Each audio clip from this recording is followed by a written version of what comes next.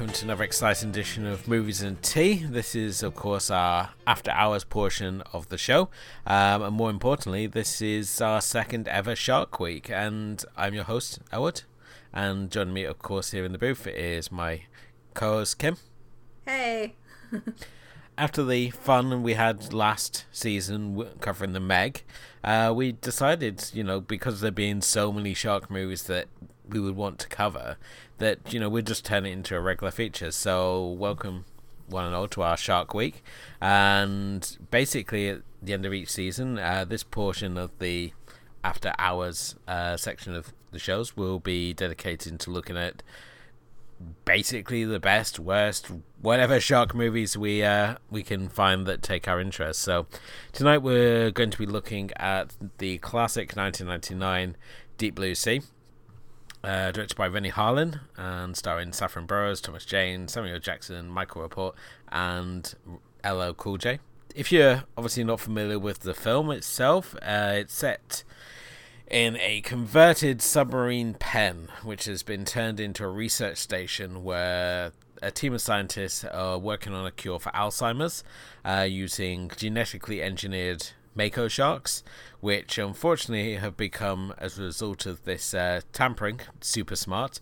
And when a situation occurs that causes the facility to be crippled and start sinking, it's up to this team of scientists to not only escape the facility, but also to avoid being turned into shark chow by the very sharks that they bred. Obviously, this was released in 1999, the greatest movie year ever. If you don't believe me, prove me wrong. And Kim, did you see this one in the cinema, or was this one you sort of saw later in life? I definitely saw this one later in life. But it is my first shark movie that I ever saw in my life. I still remember that exact moment of seeing it and where I was and how it was just I don't remember. I think I wasn't that old. And I think I was 15 or something. And I had seen, I don't know how I think we rented it maybe or whatever. And I was sitting upstairs in a room in front of those really old TVs with a VCR. And then I was just watching it. And I remembered watching it, and I was I found it so intense, and I was shaking, with every sequence. Obviously, through the years, I've watched it over and over again, and it's kind of maybe it's because it's the first shark movie I ever watched that it's, the memory of it is, and the nostalgia behind it is so great to me that I really love this movie still. Even if I know what happens, I still really have a great time with it. Yeah, it's surprising really that this was your first sort of shark movie. I was fully expecting you to say that Jaws was your first shark movie, so there's a little bit of a surprise there. For myself, I remember when this film was being advertised and just obsessing over the little website that they had, and this was so early in the days of the internet that the fact that the deluxe site you had to have Flash for, and that was kind of a rare thing for people to have on the computers. So if you had a decent enough computer, which I think one computer in the whole of our college was good enough, you could go on the little Flash site and explore the submarine station, or you could just go on the bog standard site and sit around for half an hour waiting for this 2-minute trailer to load up, which was fun, But I was so excited to see this film, and the fact it actually delivered was, I think, a lot more of a surprise. I think this really became somewhat of a cult hit just through general word of mouth. I think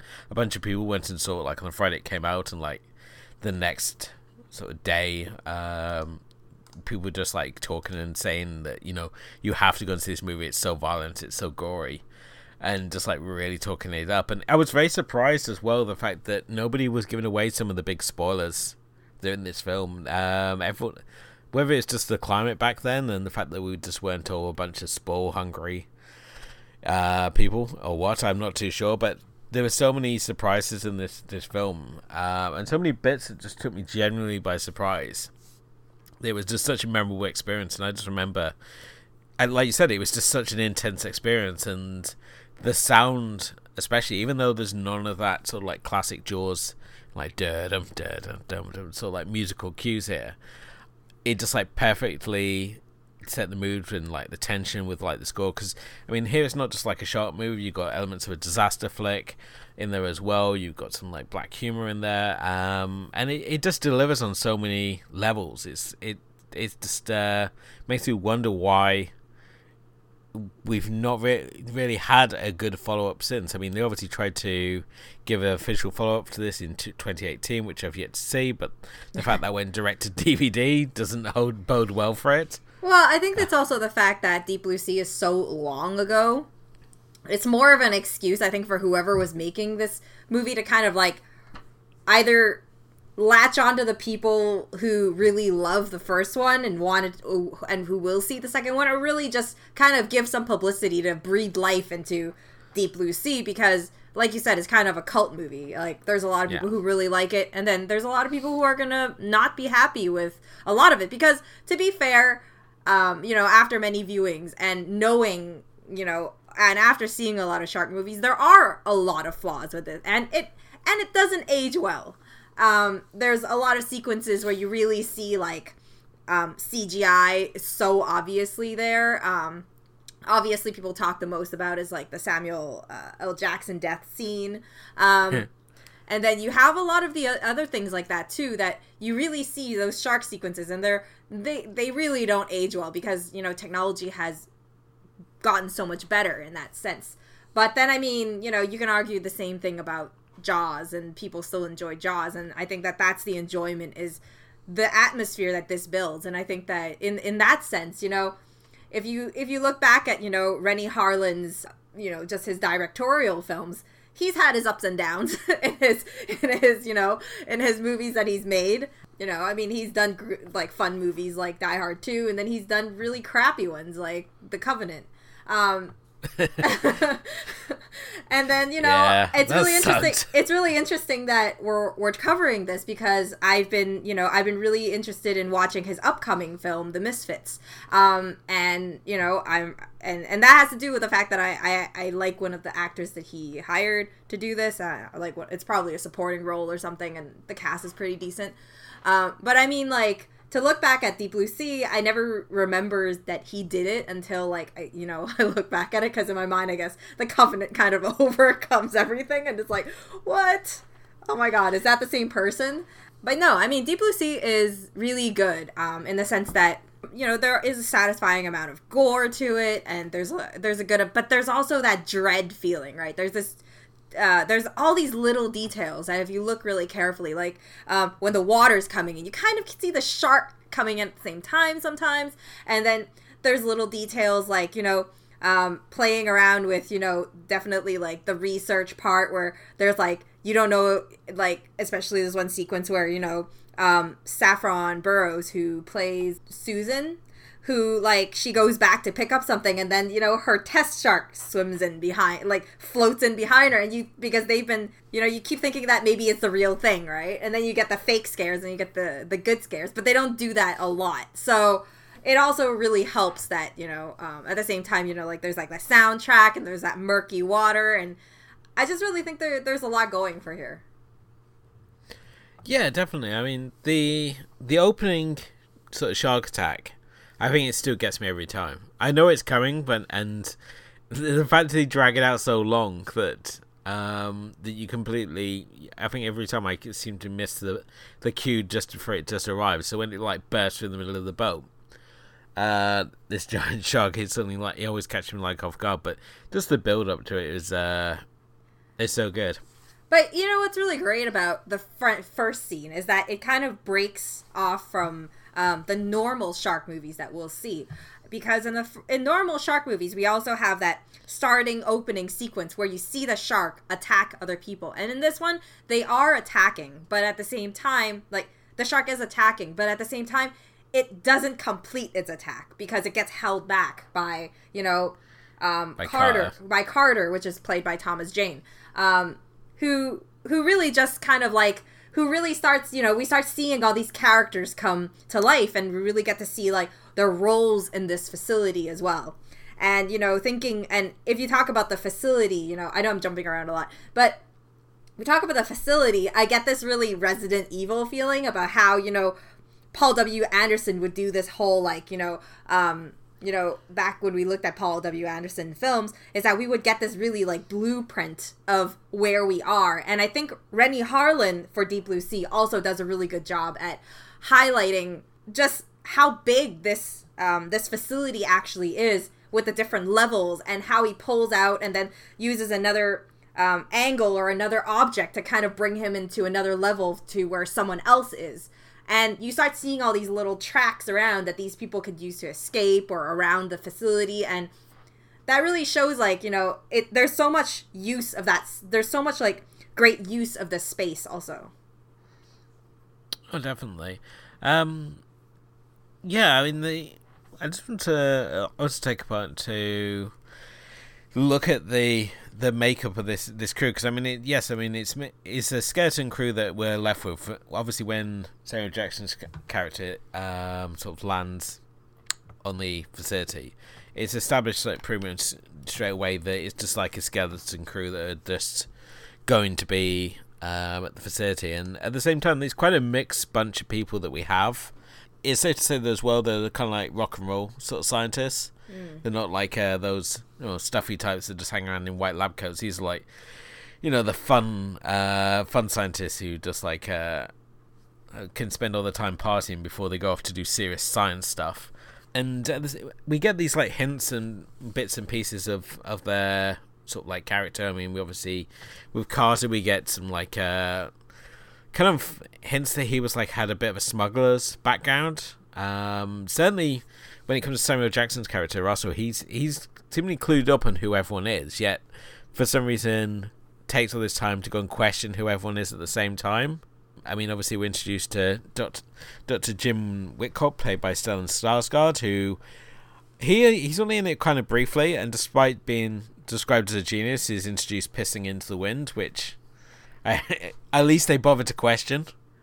Yeah, but I feel like Stellan Skarsgård usually ends up getting these kind of, like, odd roles. I mean, in that sense, he always has this kind of, like, I don't know, he always is that sort of character. Like, even in, like using, like, I guess, was it him in Nymphomaniac? It was, right? Yes, he's in Nymphomaniac. Yeah, so, you have that, like, ending sequence, which is kind of, like, a bit shocking as well for the character that he's playing. So he always plays these characters that have this kind of, like, opposite kind of unexpected side to the character that he's usually portraying. Yeah, he's like he's very similar to Peter Stormare. Yeah. In that respect. Yeah. He's sort of like, but this thing, Peter Stormare, despite being Swedish, is constantly drafted as the crazy drunk Russian guy. Especially if you watch a lot of Michael Bay movies, you'll see him a lot. Yeah. He tends to be in, like, Armageddon, Bad Boys 2, and I was surprised that he didn't turn up in this movie somewhere. It seemed like the sort of material that he could really get into. So I guess that Skarsgård was covering our foreign quota for the film. So we've got, as I said, we've got some sort of like fun characters. I mean, we've got Michael Rappaport as Scroggins. We've got LL Cool J as the cook, who everyone really likes for some reason, but I never really dug his character. Apparently, there's a rule that LL Cool J has to survive every movie he's in. and I think, I think that he's really there just for, like, obviously the comic relief, right? He's there cracking all these random jokes and then like making these one-liners and stuff like that. And I think that in one part he really, like, it also kind of, like, breaks the norm as well for something like this. And he says it, and it kind of breaks the fourth wall a little, right? In the sense where he there's one line where, and then he says, like, "Oh, I'm done. Brothers never make it out of situations like this. Not ever." And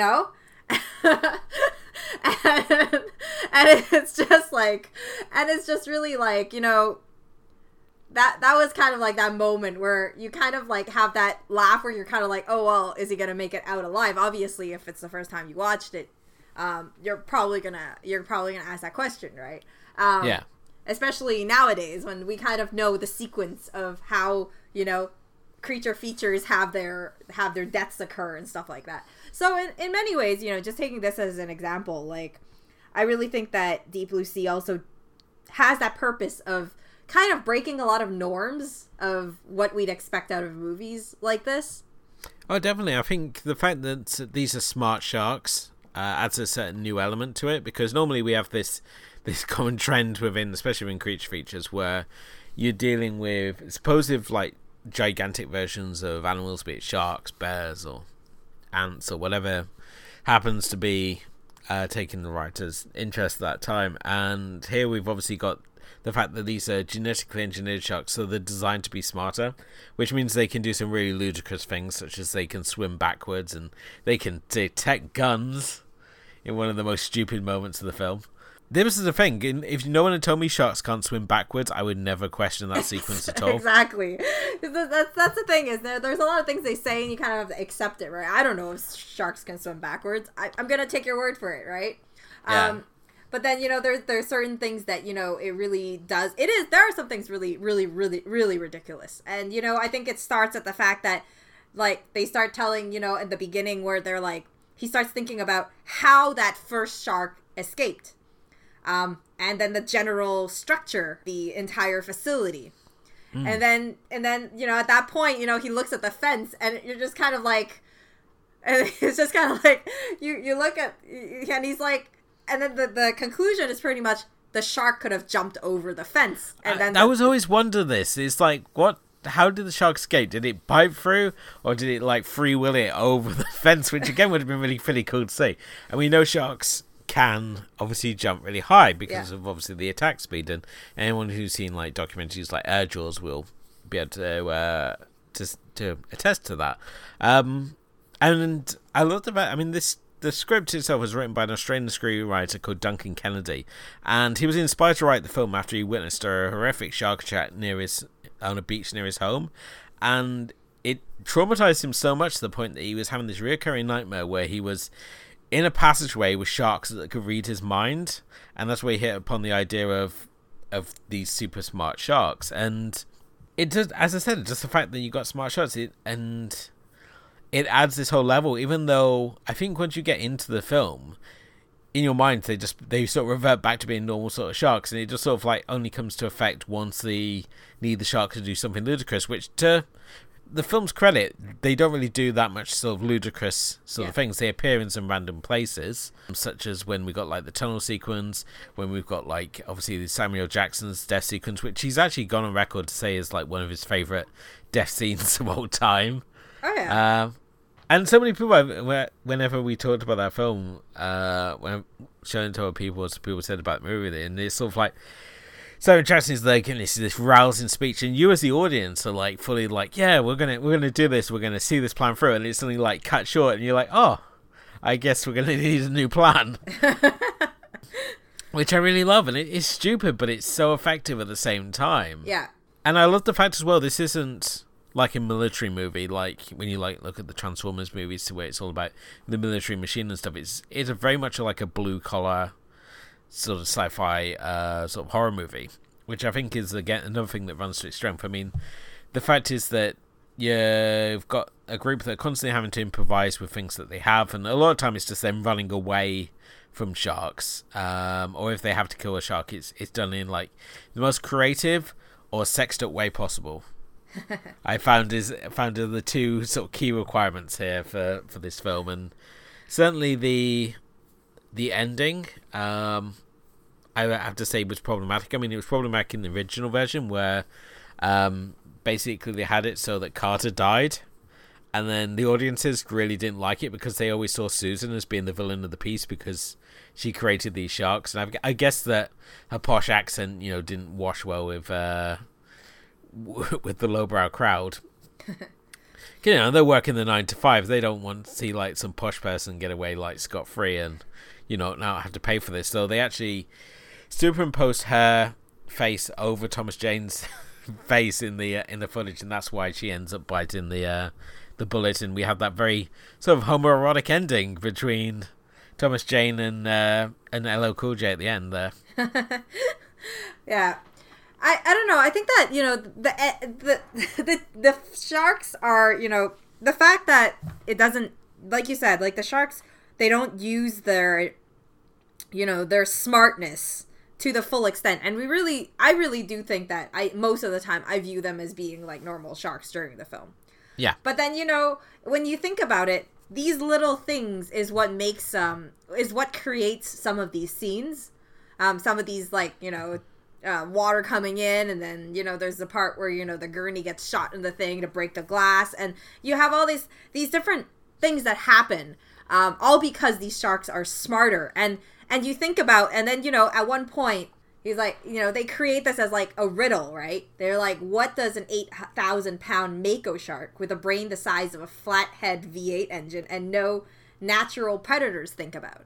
And, we get the answer at the end of that these sharks are smart because of that final end game. Of course, it's the easy answer to this is very obvious. Is the fact that they want freedom. So they want to escape the facility, especially because now they're smarter.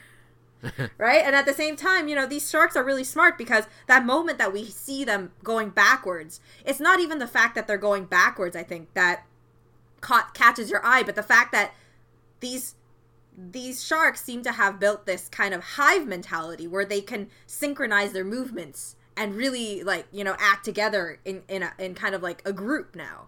Yeah. Which, changes the game of how these sharks are. And obviously, there is only, I think, one other scene where the sharks are really working together to attack. Once, the facility is starting to, flood and stuff like that. But, we really see the fact that, there are these different components that are in them. And and there's only really, the whole electrocuting or burning sharks, apparently, that works in any movie. Yeah, it's I know there's some people get really upset by that bird bite to the dust, which I don't understand why a shark would want to eat a parrot, but especially because it's such a small, annoying, stupid bird. Apparently they had no time to really train the bird, so they basically got two parrots, one that they could use for flying and the other that would sit on LL Cool J's shoulder. How did you find the character of Dr. Susan? I mean, we've obviously said already that test audiences saw her as the villain, and yes, she is sort of like very sort of driven in her research, but it never comes at like whenever we've seen like the more villainous sort of scientists who are sort of like, my research is above all other else, like the human cost, and that doesn't matter. I never got that vibe off her. I think what it is that the character of Susan is a bit off-putting, because in the beginning you don't really feel it as much, because she lies about her research, so you don't really know about the real thing that she's doing. But when they really learn about the fact that she's gone against the code and genetically engineered these sharks, and that's why they are so smart, it changes her character a little, because the fact is that, I guess on the one hand, she's kind of just defending her own research. She knows it's wrong, but at the same time, she feels that it's going to be a greater good. It's like, it's like one person dies to save 100 sort of thing, Oh yeah. So is that a villain or is that not? Like, her intentions are good because she wants to, end this, really suffering sort of disease that has no cure. But at the same time, it's the question of how far do you go, or are you playing God? And at the same time, it also highlights the fact that, genetically engineering and genetically modifying things are not really good. So, in some sense, she definitely is the villain character here, because you can't really say the sharks are, but they actually are the villains more than she is, right? But in the end, I think it makes more sense for her to die. Not because she's a villain, but because she started it all. At the same time, I mean, these are sharks that were relying on a plan that hinges on percentages so badly. It's sort of like the fact that, we're just going to say, if you've not seen Deep Blue Sea, well, go see it now, because it's awesome. But let's just break down the whole sort of trigger point for the shark's plan here. The shark has to, first of all, pretend to be anaesthetized so it can bite off the arm of Jim. So he then gets taken up and winched up in the storm. And it relies on that winch failing and dropping him in the water so the shark can pick the gurney up, drag the helicopter into to it explodes in the fuel line, and at the same time throw the gurney into the window of the lab so that it cracks and obviously floods, hence causing the facility to collapse, and so that they can get to the weaker mesh at the top. It seems like a lot of work, and the sharks have to set all these dominoes up for it to work. I feel like you're thinking about this a little bit too smart. In that sense that you're giving the sharks the credit that they've already calculated all this. I think the fact that we think about Deep Blue Sea is that what's smart about these sharks is that they act on the situation that's in front of them. So they have, their brain works faster in that sense that they don't anticipate having to bite off the arm, but he was there. So they did that action so that now someone is getting, they just wanted to revenge, because in the end they notice the people who are good to them also, because there is one part where they kind of like swim away from Carter but they attack everyone else, right? Which also brings the question of why they would attack LL Cool J, because it's not like he did anything to them, right? But then at the same time, they clearly heard what he contributed to the soundtrack. but then at the same time, what I think is they don't expect any of this to happen, but when it happens, they know what they need to do. They're waiting for that moment to be able to attack. But because the main idea is that they want freedom, so that's the thing, is that they know they're smarter, so they know the construction of the facility. They've probably tested out that the bottom of the nets are titanium and flex like a net and can't break through. So now they know that what they need to do is bring down the facility. And they don't really know how to do it, but when the opportunity comes, that's when they work together and they do that, right? I feel that's more accurate than saying like, oh, they expected, that the wench to do that, and then, the doctor is going to fall into the water and then they're going to throw it at the lab glass. They just took up every opportunity they could in order to make this happen. Yeah. We'll talk about these sharks, because obviously we got the biggest shark here is described as 8,000 pounds, 45 feet long, and that makes it 4 times the weight and 3 times the length of the largest mako shark ever recorded, and also twice the length of the great white shark. This again just unsurprisingly just derives to the fact that everyone's trying to beat Jaws, and it's been going on since Orca. The fact that Orca opens with an orca killing a great white as a kind of fuck you to Jaws, and then when Jaws 2 comes out, we have an orca being killed by the great white as a kind of fuck you right back. But yeah, it was intentionally actually made to be bigger than the shark in Jaws. So, and this was in part by Rennie Harlin, who, as I said, the shark was originally 25 feet, so he increased it to 26, just to, say that he's got the biggest shark. Rennie Harlin's also said that this was the hardest film that he's ever had to make, no doubt similar to James Cameron with The Abyss, and the fact that everything's just continuously on a wet set, you had to constantly design everything so that it floated, and they would often make things that they thought would float and instead would just sink. So he's I think that probably explains why he never returned to do a sequel, the same way that James Cameron's never made another attempt to make something like The Abyss again, just because you spend all day in a wetsuit, and I can't imagine that's particularly fun.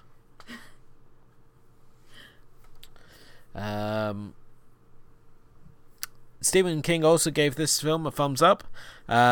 This was his first film after being almost killed by a van that ran into him. He's described as saying, "My first trip after being smacked by a van and almost killed was the movies. I went in my wheelchair and loved every minute of it," which I suppose is really high praise for Stephen King. And it surprised me that they didn't really make more of it on the poster, because certainly Hellraiser went and ran with King's glowing sort of recommendation of Clive Barker as a horror writer. Evil Dead again went with a really glowing review that Stephen King had given it. So it surprised me that King's sort of recommendation for this film wasn't sort of stapled to every poster that they made for this, but in terms of obviously Harlin's sort of like filmography, this is really the high watermark. It's only downhill after here, and I don't know. I don't really realize I've seen his movies until I've seen, and then like Deep Blue Sea, and then I don't know what Driven is, Mindhunters. I've never heard of anything other than The Covenant. I know Skip Trace is with Jackie Chan. 12 Rounds is good. That's with Legend John of Cena. Hercules I've also heard. I've seen trailer for but never watched. Okay. So yeah, I mean, it's sort of like 1999, and then 2001 we got Driven, which he gets his, well, let me see, his third nomination for Golden Raspberry. He then goes off to do Mindhunters, comes back to Exorcist the Beginning to another Golden Raspberry nomination, and then he gets another one in 2014 for The Legend of Hercules. None of this I've seen, and I don't know, everyone seems to think that Cutthroat Island was the film that killed his career, but I mean, he did Cutthroat Island in 95 and then did Long Kiss Goodnight, again a film which has really gone on to have huge cult following, and kind of the reason that Samuel Jackson signed on to do Deep Blue Sea, because he just really enjoyed working with Harlin on Long Kiss Goodnight and came back obviously to do Deep Blue Sea. So I think it really hinges on the fact whether you like Deep Blue Sea as a movie or not. Like, you know, between us, I'd say we both pretty much like this movie quite a bit. We at least enjoy it for, you know, even in its ridiculous moments, you know. But I mean, there are some people who downright hate it, and you know, I can get, you know, the flaws of it, and you know how maybe for some people it won't work. But at the same time, like, to call it like what broke his career, you know, like that's the, you know, like that's, you know, a downhill movie. I wouldn't say that's true, I guess. I mean, I think as a shark movie and as like a disaster movie combination, this one works pretty well. Yeah, I think the fact that the film uses a mixture of both CGI and animatronic sharks is really a big sort of credit to it, because I mean, if you look at all the garbage that sort of followed in its wake, like Sharknado and Two-Headed Shark Attack and Three-Headed Shark Attack and just Shark Swarm, and oh god, it's just been an endless sort of trade of just garbage, and a lot of it had to do with just the fact it's CGI sharks, and CGI sharks just look awful. Was here we get lovely. I mean, I'm gonna just cut you out there and be really honest that I'm a big Sharknado fan, and I've seen like I think 4 of the movies so far or something like that. So I mean, I don't have an issue with that so much, but I do agree there is a lot of like, you know, but Sharknado, you know, you like it for the ridiculousness of it, and like I've only seen the first 2, and I was like, you know, I'm good. It's getting so like sad when you see them like dredging up all the 80s casualties, and it's sort of like, oh, this is a good career move. At least like the main guy is so enthusiastic about these movies. I'm gonna say that a lot of where Asylum gets its fundings for future projects right now was from Sharknado.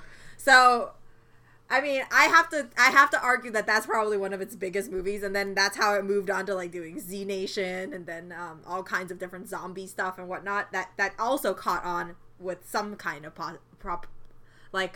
popularity, obviously, which obviously is, you know, we talked about it before, but we're not covering it. Is, you know, has that Netflix original that just came out for you know, a spin-off of Z Nation called Black Summer. So. Yeah, I don't know. I'm dreading when we run out of shark movies and have to start talking about Sharknado. I don't know. We have lots more to go, I believe. I mean, you know, just if I'm sure we're going to come up with some further viewing in a little bit, which is going to be some Sharknado, like not Sharknado, but some other shark movie. I don't have Sharknado on my list. Some shark movies, like some real solid shark movies, and I know I have some that I've been trying to hunt down and can't find. So okay, obviously LL Cool J's contribution to the soundtracks aside, what did you think of the soundtrack here? Because I thought it was super effective throughout, and I think it's very underrated, the soundtrack we have here. I mean, it's Music provided by Trevor Rabin, again, one of the guys who's done a lot of work with Brockheimer. Probably best known for being part of the guitarist in the prog rock band Yes. I don't know if that does anything for you, Kim, but it might. I don't know if you like prog rock or not. But no, the soundtrack, there's so many parts where the soundtrack just adds so much. Especially during the whole evac sequence where they're trying to get Jim airlifted. That whole sort of sequence and how it like flows from like this big dramatic sort of music, and then it goes into like this very quiet and sort of choral, and then into this really intense moment as we see like the glass cracking in the viewing sort of chamber of like the lab and stuff, which I think is going to be like one of the big fears myself, especially if you like go to like an aquarium and you go in like the main tank and you see those ones which got like hundreds of thousands of pounds of like water in them. And part of me is always like wonders, it's like what happens if like had a crack in it? And it's sort of like it's fun to freak yourself out sometimes, but there's so many moments that sort of like either like sort of amplified or just play so much about the soundtrack, and it's so subtle and so in the background. It's never overpowering. It doesn't give any hints away, as we said already. It's not like the Jaws theme where you're going to get a cue. It just constantly like adds to it, and we have moments such as like where it just like rises to the front, such as like in the tunnel sequence where I think it's Jan is sort of like lifted out of the water by the shark, and or like when they're in the compression chamber and they're doing like the last big push to the surface, and you got Preacher there, and he's giving like the sermon about walking through the valley of the darkness, and he's going to fear no sharks because he carries a big fuck off stick, which I think is the sort of like preaching I can get behind. Yeah, no, the soundtrack is really good. I talked about it before and how it builds like a lot of the atmosphere, especially, you know, in those quiet moments where you're just kind of like looking out into the murky water, or like when they're in the water, and you kind of have that like creeping feeling that they're around, but there's also this quietness to it. Yeah. But at the same time, you know, there's also like a lot of other elements that feel like it influenced the movie also. You know, like when you come in to, you know, look at the facility as they're flying in, it's very like majestic music, very Jurassic Park-esque style. And then you have like these other moments, you know, like you said, where, you know, the more intense moments of, you know, getting the gurney out to the helicopter, or other sequences like that, where you really like the fast action really adds to kind of like that scene to kind of get your heart pumping. They do a really good job on that level. Awesome. So, for viewing, what do you want to pair with this? Because I have a couple of ideas of things that you should watch if you enjoy this, but I'm really curious to know where you're coming at it from, Kim. So I would say something that's super similar to this one and kind of like a plug for us is The Meg, which is also, you know, kind of like in that sort of facility, and yep. Also with kind of like, you know, a giant-sized shark in that sense, right? So I think that The Meg is a really good choice. If you haven't heard our episode, feel free to check out our archive and listen to it. If not, I would say in that same sort of like intensity, so it would be like 2010's The Reef, which is kind of like, it's like a group of friends who go on a sailing trip, and then kind of like their boat, they get into a disaster and the boat sinks, and then there's this like white shark that's hunting them as there's like swimming through the big ocean. So it's a very like, I found that movie was, I think, the next movie that I really felt that intensity. Obviously sharks, like Jaws aside, right? But I mean like just anything other than Jaws. Like The Reef does a really good job of building also that atmosphere and using kind of like that kind of like, they have this kind of like dreading soundtrack, and there's like that whole aspect of, you know, seeing, like really observing and like just being really helpless in that situation. And I think that's about it. I mean, there are a lot of shark movies out there, but anything that, and I mean, I could recommend a ton, but the fact is that all these other shark movies would probably be better served paired up with another shark movie set in some other situation, I guess. Yeah, I mean, if you wanted another shark movie similar to this, I mean, obviously The Shallows is the one that comes to mind immediately. Or a recent shark movie, actually. I mean, that was... I don't think when The Shallows was now. It was... I mean, The Shallows was 2016 with Blake Lively. And, I mean, I was surprised at how good The Shallows actually is. Again, that's a really sort of stripped down shark movie with obviously Blake Lively. She's like meters from the shore, and she's sort of stranded on a buoy while being stalked by the shark whose feeding ground she's unwittingly surfed into. Super effective film and very minimalistic, but one that's definitely worth checking out if you haven't already. The one that I always sort of like pair up though is not actually a shark movie, but it's a giant crocodile movie, and that's Lake Placid, also released in 1999. And sadly, wasn't the movie. I mean, I saw this and Anaconda and Deep Blue Sea, and I thought, oh wow, we're gonna have like this renaissance of like creature features, and sadly, it never came to anything. But Lake Placid's a lot of fun.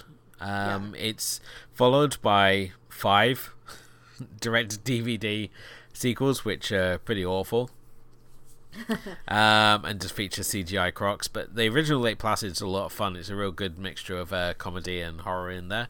Another good film to sort of pair up with that as well is Rogue, which is directed by Greg McLean, who also did Wolf Creek. Again, really underrated film on his filmography, and I think a lot of people either went into it kind of disappointed the fact they weren't getting enough of Wolf Creek, or that the distribution sort of meant that they sort of missed out on it. And it's one really worth checking out because it's just such an effective sort of giant croc movie, and it's played very similar to Jaws, but obviously in the Australian outback and with a giant crocodile. If you obviously want another good shark movie, and obviously The Shallows, it's you've seen that already, then definitely check out Jaws 2 for more classic retro thrills there. I mean, yeah, obviously Jaws is good, but Jaws 2 is incredible, and it's my favorite of the series, and I will put Jaws 2 up against anyone who wants to say that it's not as good, if not better than the original film. Obviously, the original film's got a lot of like emotional depth in there, and we got a lot of the interesting sort of social politics of like the 3 sort of heads of the town, with the mayor, Brody, and Quinn, sort of like battling for their own sort of personal gains or goals. But Jaws 2 it's just so much fun. It's stupid, but it's really fun, and plus you get to see a shark eat a helicopter, and that's not something you get to see that often, so surely worth checking out just for that alone. And the last one I'm going to pair, which I mentioned already, would be Orca.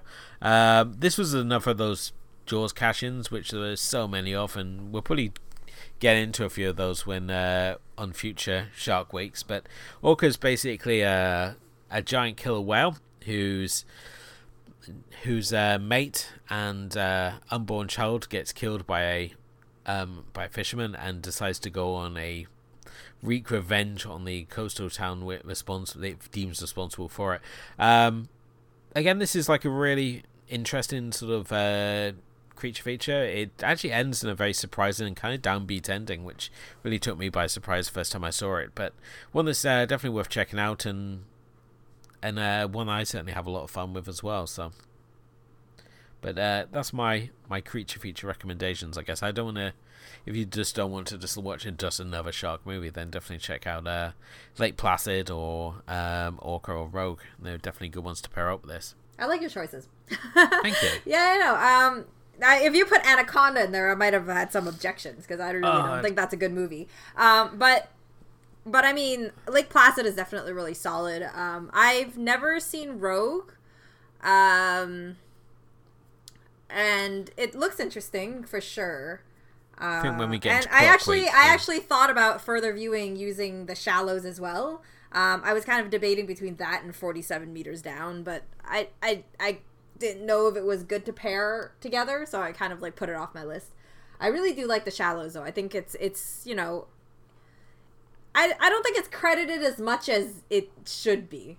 Yeah. Like, people find a lot of flaws with it, but I think that, it's one of those Blake Lively roles that she really does a really good job at. You know, she doesn't do, you know, like, I don't think, like, sometimes they give her good enough roles, or she's not in good enough movies. But this one, I think it fits her perfectly, especially because she spends most of the movie by herself. You know, she's just acting, you know, herself and the shark situation around her. So I think that shows a lot of, you know, acting skills just doing that. It's a hell of a lot better than Savages, that's for sure. The movie's so smug, I wish I had a face so I could punch it. I've never seen it, so I have no comments. Oh, it's so stupid. She's basically plays like this eco chick who's in this relationship with these two guys. One's like a Jesus-like pot dealer, and the other's like a military guy. And they're basically like running this pot business where he's like the muscle and the other guy's like the botanist, and it's like, oh, fuck off already. maybe we'll talk about that so we get hate on it, but it's like, wow, Oliver Stone, you lost your way somewhere along the line with this movie. Well, thank you as always for joining us for the second annual